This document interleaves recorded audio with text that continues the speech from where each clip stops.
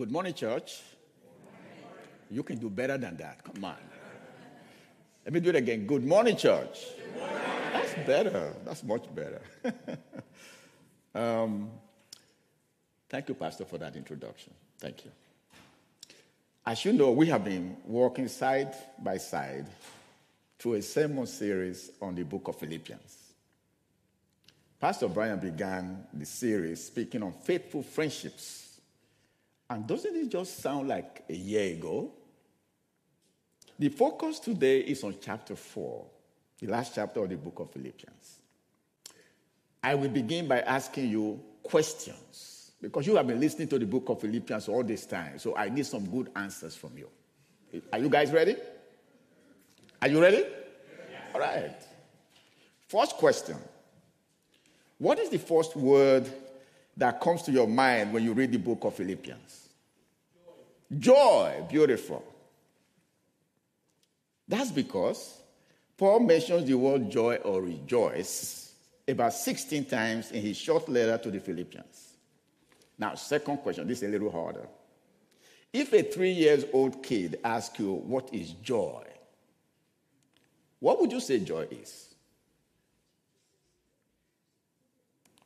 Okay. Okay. Okay, tell the kid that joy equals Jesus, others, and you. Our joy depends on how we can pattern our Christian life after the humility and selflessness of Christ, so that we can be united with him and experience the relationship with our Christ Jesus. Joy is the quiet, confident assurance of God's love and work in our lives. The assurance that our God is at hand no matter our circumstances or situations. Now, question number 3. This is much more difficult. Is joy the same as happiness? No, it's not.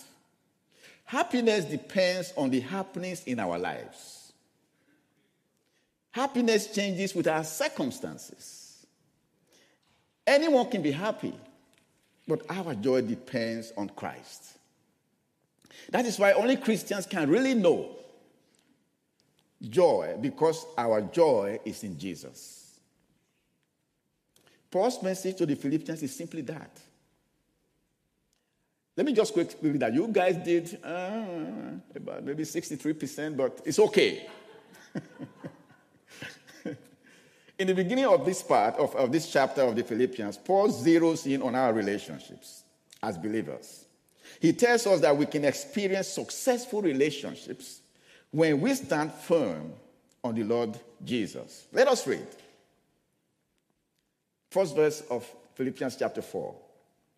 Therefore, my brothers and sisters, whom I love and long for, my joy and crown, stand firm thus in the Lord, my beloved. What happened to Paul? I always believed that my brother Paul was this strong, emotionless guy who is aloof, stiff, sterile, no-nonsense professorial, and an intellectual father figure. But in the opening of this verse, he went soft on me. Paul revealed his true personality. He used these very tender and beautiful words to reveal his emotional connection to the Philippians, who had captured his heart. If there was a favorite among the churches he planted, it was the church at Philippi, his first church. Those in the church were his beloved. He yearned for them. From his prison cell, they were his joy and crown. And you can feel Paul's throbbing heart throughout this epistle. He is personal, warm, embracive, endearing, and encouraging.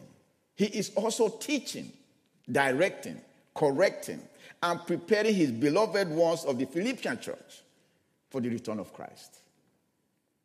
By addressing them this way, he does not assume apostolic authority over the Philippians. He practically puts himself at their level and he lets his heart out.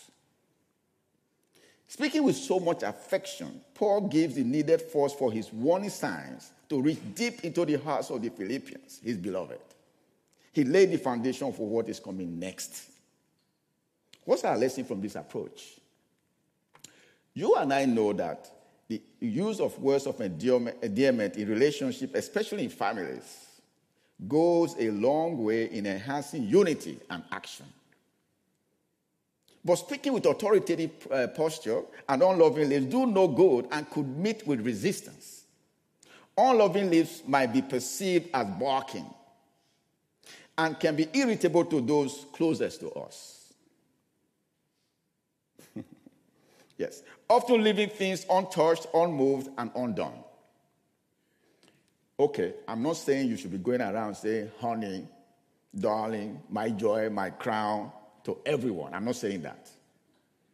All I'm saying is that words of affection, words of endearment melts and unlocks the heart of others for the entrance of our words or requests. So from now on, I'm going to call all of you beloved.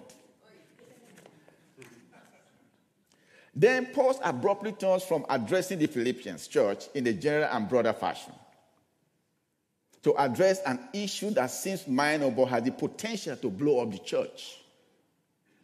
Two women who were of great help to him in his ministry had clashed and were on no speaking terms. These ladies had camped out in their own corners, perhaps with their supporters, not speaking, to the point that the rift had the potential to split the church. It was two women in this case. But it could have just as well been two men who clashed and on no speaking terms. Let's read. Paul says, I entreat Euodia and I entreat Syntyche to agree in the Lord. Yes, I ask you also through companion, help these women who have labored side by side with me in the gospel together with Clement and the rest of my fellow workers whose names are in the book of life. The danger posed by this conflict was so explosive that Paul heard about it and mobilized all resources to mend and address it openly. I think these two sisters were in the church the day Paul's letter was read out aloud, where they were called out by names to get it together. Let's park here a little bit and learn from Paul how to resolve conflicts and avoid divisions in the church and possibly in our relationships. But first, how would you feel being in the church and Pastor Brian calls you out by name during service because of a quarrel? This can be any two people in the church, men or women, not getting along because of a clash over something that may be insignificant. We are not told what the quarrel is about. We are not told who started the dispute or who is right or wrong. It is not a theological difference because Paul would have written Philippians 2 to address the issue. These Christian women could have been any of us, man or woman, with similar leadership giftings and strong personalities. You and I know that such qualities often breed stubbornness. And as we know, strong leadership skills are from the Lord, but stubbornness is of the flesh. But wait a minute. Could both ladies be members of the church decorative team and there was disagreement over which color to paint the young adults class? Could it be over who should be allowed to play softball at the annual church barbecue at Ryan's Park? Could it be over where the church cafe team should get bagels? Or how long cafes should stay open after service? We don't know. They clashed, stopped talking, and avoided each other, and it's affecting church activities. But how can we Christians look the world in the face if we cannot bear the sight of one another? Such is against our beliefs and what the church stands for. The church represents oneness on earth. And in heaven, there cannot be divisions. As a kid, I used to get a kick out of watching women quarrel in my village. They would make fun of their hair, clothes, their looks, and especially each other's name. Syntyche says to Euodia, your name sounds odious. That's why you are odious. And everything about you is odious. You stink. Your parents named you odious because you were born smelling. When would you notice that everyone pinches their nose when you are around because you are, and your behavior are odious? Euodia says to Syntyche, I'm odious and I stink. Who named their kid Syntyche? Look at your hair, makeup, your clothes. You look like sin. That's because you came into this world holding a sin ticket. You were born in sin, into sin, around sin, and even now you are full of sin and will die in sin. Usually after this, people take sides. Enmity sets in. Husbands, families, and friends stop talking to each other until the village elders meet to resolve the dispute. Which is what Paul did. As much as we want to avoid conflict in the church, the fact remains we can't. Praise God, our church today is not experiencing conflict, but it might. The same is true of our relationships, marriages, families, workplaces, and even our neighborhoods. We must not believe that conflicts are wrong. The best strategy is to anticipate conflict and, like Paul, find godly ways to resolve it. The question should always be, how do we honor God in our conflicts? Notice how Paul went about resolving the conflict between Euodia and Syntyche. First is his careful, even-handedness. He entreats them individually by their name. He didn't say, I entreat Euodia and Syntyche. Paul says, I entreat Euodia and I entreat Syntyche. That's because he loves them both. And is very careful not to take sides. Second, he reminds them of their labor for Christ and their eternal status. Euodia and Syntyche were his beloved side-by-side co-laborers. They perhaps went on mission trips together, built the church, the body of Christ, and expanding God's kingdom. Paul reminds them of their place in Christ, and as Christians, their names are written in the book of life. The book of life is a record of all who experience the blessedness of eternal life through resurrection. As believers, be assured that our names have been written in the book of life. But you must be saved to become a believer and for your name to be written in the book of life. So, friends, if you are here today and have not given your life to Christ, please do so immediately. Because the Lord is returning soon. And so that you can begin to experience the joy of knowing Christ. I will ask you to visit our prayer room at the end of this service, and our church leaders will lead you to Christ. It is quick and easy. Please don't miss the opportunity to become a believer. Do it today. Third, Paul reminds Euodia and Syntyche of where to focus their energy by entreating them to get it together. Because their citizenship is in heaven. They must stand firm, unite in Christ, and put their pettiness aside. Believers cannot stand firm on Christ from a position of division and disharmony. There is no room for personal disagreements in the church.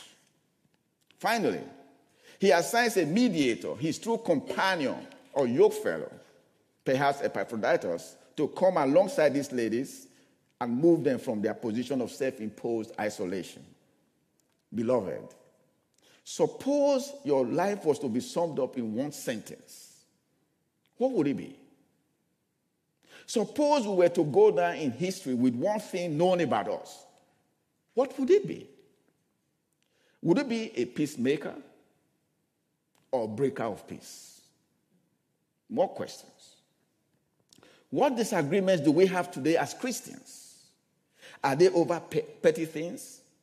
And how do we conduct ourselves during conflicts? Do we stand firm on Christ when we experience conflict? Or do we lose our footing on Christ, our solid rock?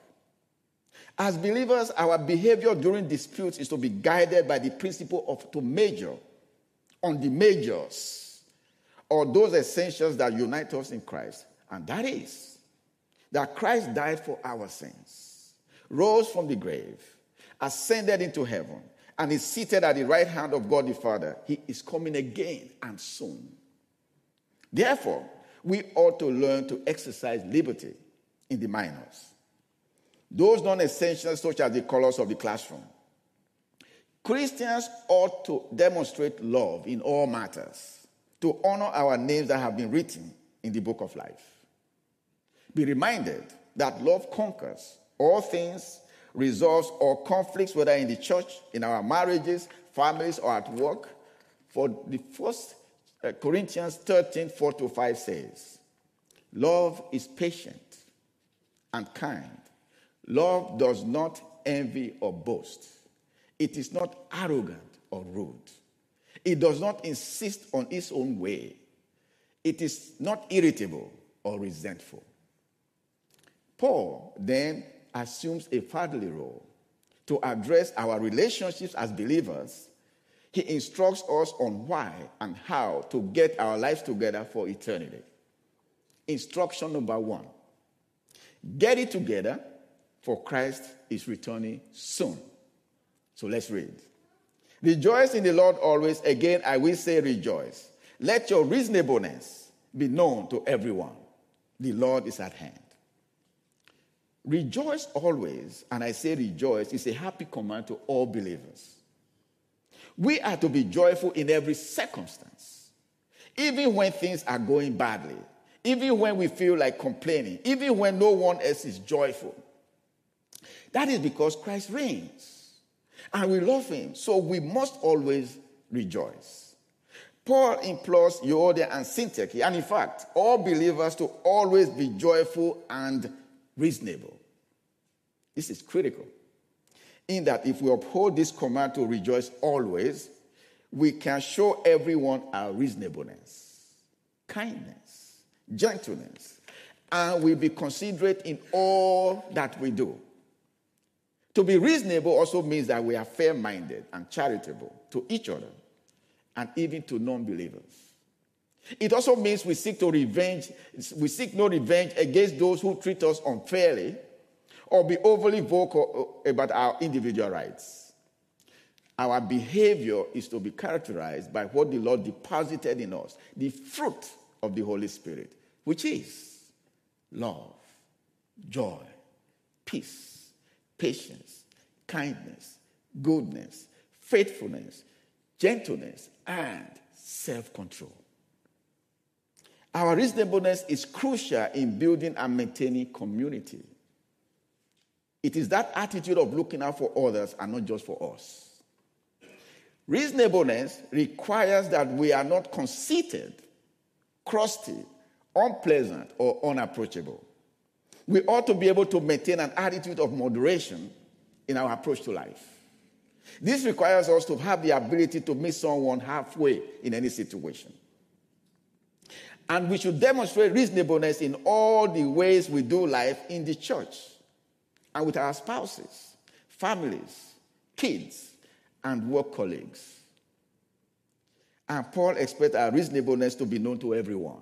Why? Because the Lord is at hand. The Bible teaches that Christ is next to us. He sits and hears us. He is omnipresent. He is where 2 or more are gathered. He is here in our midst right now. He is with us to the end of age. Believing that Christ is at hand and always right next to us should cause us Christians to live Christ-like. You don't want Christ to return and find you causing trouble, do you?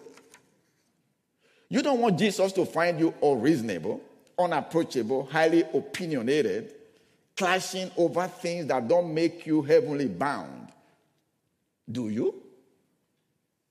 Beloved, let's be mindful in all our ways that Jesus is omnipresent, that he's everywhere at the same time. He sees, hears, and knows what we do or say, privately or in public. He is always near and at hand. Instruction number 2. Get it together by praying about everything. Let's read. Do not be anxious about anything, but in everything by prayer and supplication with thanksgiving, let your requests be made known to God. and the presence of God which surpasses all understanding will guard your hearts and minds in Christ Jesus. Paul tells his congregation, including Euodia and Syntyche, to get it together by being anxious about nothing. In everything, pray and let your requests be made known to God. Thankful prayers and petitions are the antidote to strife and anxiety and the sure way to God's peace. Thankful prayers, I repeat, and petitions are the antidote to strife and anxiety and the sure way to God's peace. Peace does not mean that you will not have problems. Peace means that our problems will not have us. The peace of God is the sense of well-being resulting from being in Christ. God's peace transcends all understanding in guiding both our hearts and minds. Here, the heart is number one and the focus of attention. Hearts are the center of our deepest feelings and motivations. Beloved, you know that prayer is conversation with the Lord. Paul says that the key to God's peace is to be anxious about nothing. Put our cares in prayers. Pray about everything and be thankful for everything. Supplication is our specific request made to God in prayers.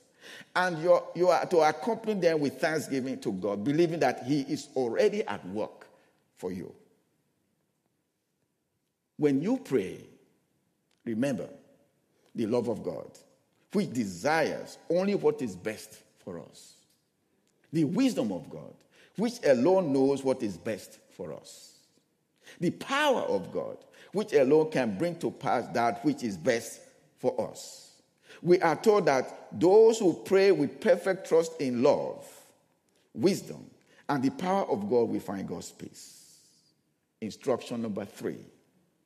Get it together by wearing a badge of purity. Let us read. Finally, brothers and sisters, whatever is true, whatever is honorable, whatever is just, whatever is pure, whatever is lovely, whatever is commendable, if there is any excellence, if there is anything worthy of praise, think about these things. What you have learned, received, and heard, and seen in me, practice these things, and the God of peace will be with you. Did you notice that Paul is not saying to his listeners to do these things? He says, think about these things. This means that in any circumstance and at all costs, believers cannot let their guards down, but always think Christianity. His concern is the ability of thoughts or the believer's mindset. We know the mind is vital in shaping our behavior. Our behavior often results from our thoughts. As they say in the computer programming industry, garbage in, garbage out. Paul believes that a mind drilled in with these things which God approves is the surest way to practical holiness. He says that rightful thinking results in rightful living, which will introduce God's peace in us. For me, the word think is like a one-shot deal.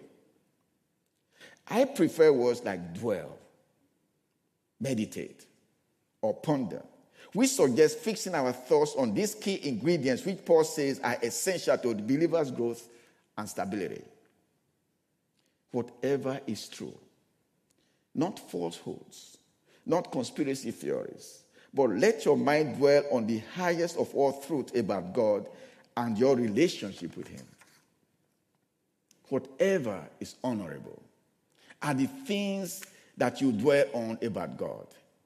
Are they reverent, venerable, and solemn? If they are, dwell on these things. Whatever things are just, are your thoughts morally right? Are they thoughts that keep you in Christ?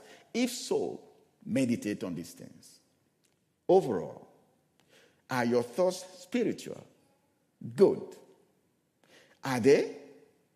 If your thoughts are spiritual, good, lovely, commendable, or worthy of God's praise, think about these things. Beloved, God cares about your thoughts because your thoughts affect your relationship with him. And what we think affects how we behave at home, in your jobs, in our church. And they determine how we respond to situations, especially when we are under stress. In fact, thoughts are so powerful that they can affect us physically. So let us rename Paul's list the whatevers. And let's wear them as a necklace or tape them to our doorposts, refrigerators, computer screens, and even pins to our dashboards as a constant reminder of what should occupy our thoughts. Paul recommends that we filter our thoughts and action through the list of whatevers because we often become what we think. Fixing our thoughts on good things will lead us to experience joy and changed lives. Beloved, let us therefore always place Christ on the seat of our minds and think good thoughts so that the God of peace will always be with us. The conflict of Euodia and Syntyche that they were walking through presented them with the opportunity to check the messages that were running through their minds and to assume the best about each other. Each of us is presented this same opportunity during conflicts, whether in the church or at home. Instead, we often allow damaging thoughts about each other to simmer in our minds. Our thoughts become hardly honorable, just, lovely, commendable, worthy of praise, or of excellent quality. By so doing, we stand outside of Christ. Instruction number 4. Get it together and be examples to others. Paul reminds the Philippians that what they have learned, he taught them. What they've observed in him, they could do. Things the Philippians had heard, he told them. Paul wants them to imitate him. That's because he lived among them, demonstrating how to live for Christ. Here are some of his life examples to the Philippians. Listen. For me to live is Christ, and to die is gain. I do not consider that I have made it my own. But one thing I do, forgetting what lies behind me and straining forward to what lies ahead, I press on towards the goal for the prize of the upward call of God in Christ Jesus. Rejoice in the Lord always, and again I will say, rejoice. Not that I am speaking of being in need, for I have learned in whatever situation I am in to be content. I can do all things through Christ who strengthens me. And my God will supply all my needs according to his riches in glory through Christ Jesus. Surely, Paul lived a life worthy to be imitated. He's an example of steadfastness in Christ to us and the Philippians. Paul not only talked the talk, he also walked the walk. What could Paul have expected from Euodia and Syntyche or any of us during a conflict? It was not to say, I am right, the other is wrong. He expected any of us to make the first move. We are not to wait for the other. One was not to say, I am ready to accept another's apology whenever it is made. No. Or the other to say, I'm perfectly ready to make an apology when there is a hint it will be accepted. No. This posture will not be based on the selflessness and the humility of Christ. Beloved, there is no excuse good enough for us to allow a breakdown in Christian love and communication, no matter the nature of the situation. Even under complex circumstances, in order to free up communication and show love, conditional apologies may be in order. How about saying to each other, for example, I don't see where I have wronged you, but it is obvious that you feel I have hurt you. So please forgive me. Notice that in such a move, the realities of love, grace, power, reasonableness, gentleness are valuable to us in the Lord Jesus is brought to the dispute. and the place is open for prayer. Even though the past cannot be resolved or undone, it need not be an open sore. In conflict, we can only find the strength in Christ to eradicate the bitterness of heart, understand one another, express practical concern, and pray for each other.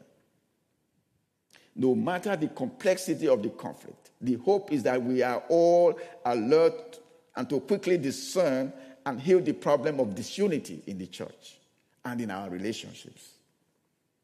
Beloved, realize that Paul was in prison, in chains, not sure if he would be beheaded, when he pleaded that we imitate him and be role models. He was in prison. Think about that. But do you know that the Holy Spirit is in fact making us into role models for those around us? The question is, are we up to it?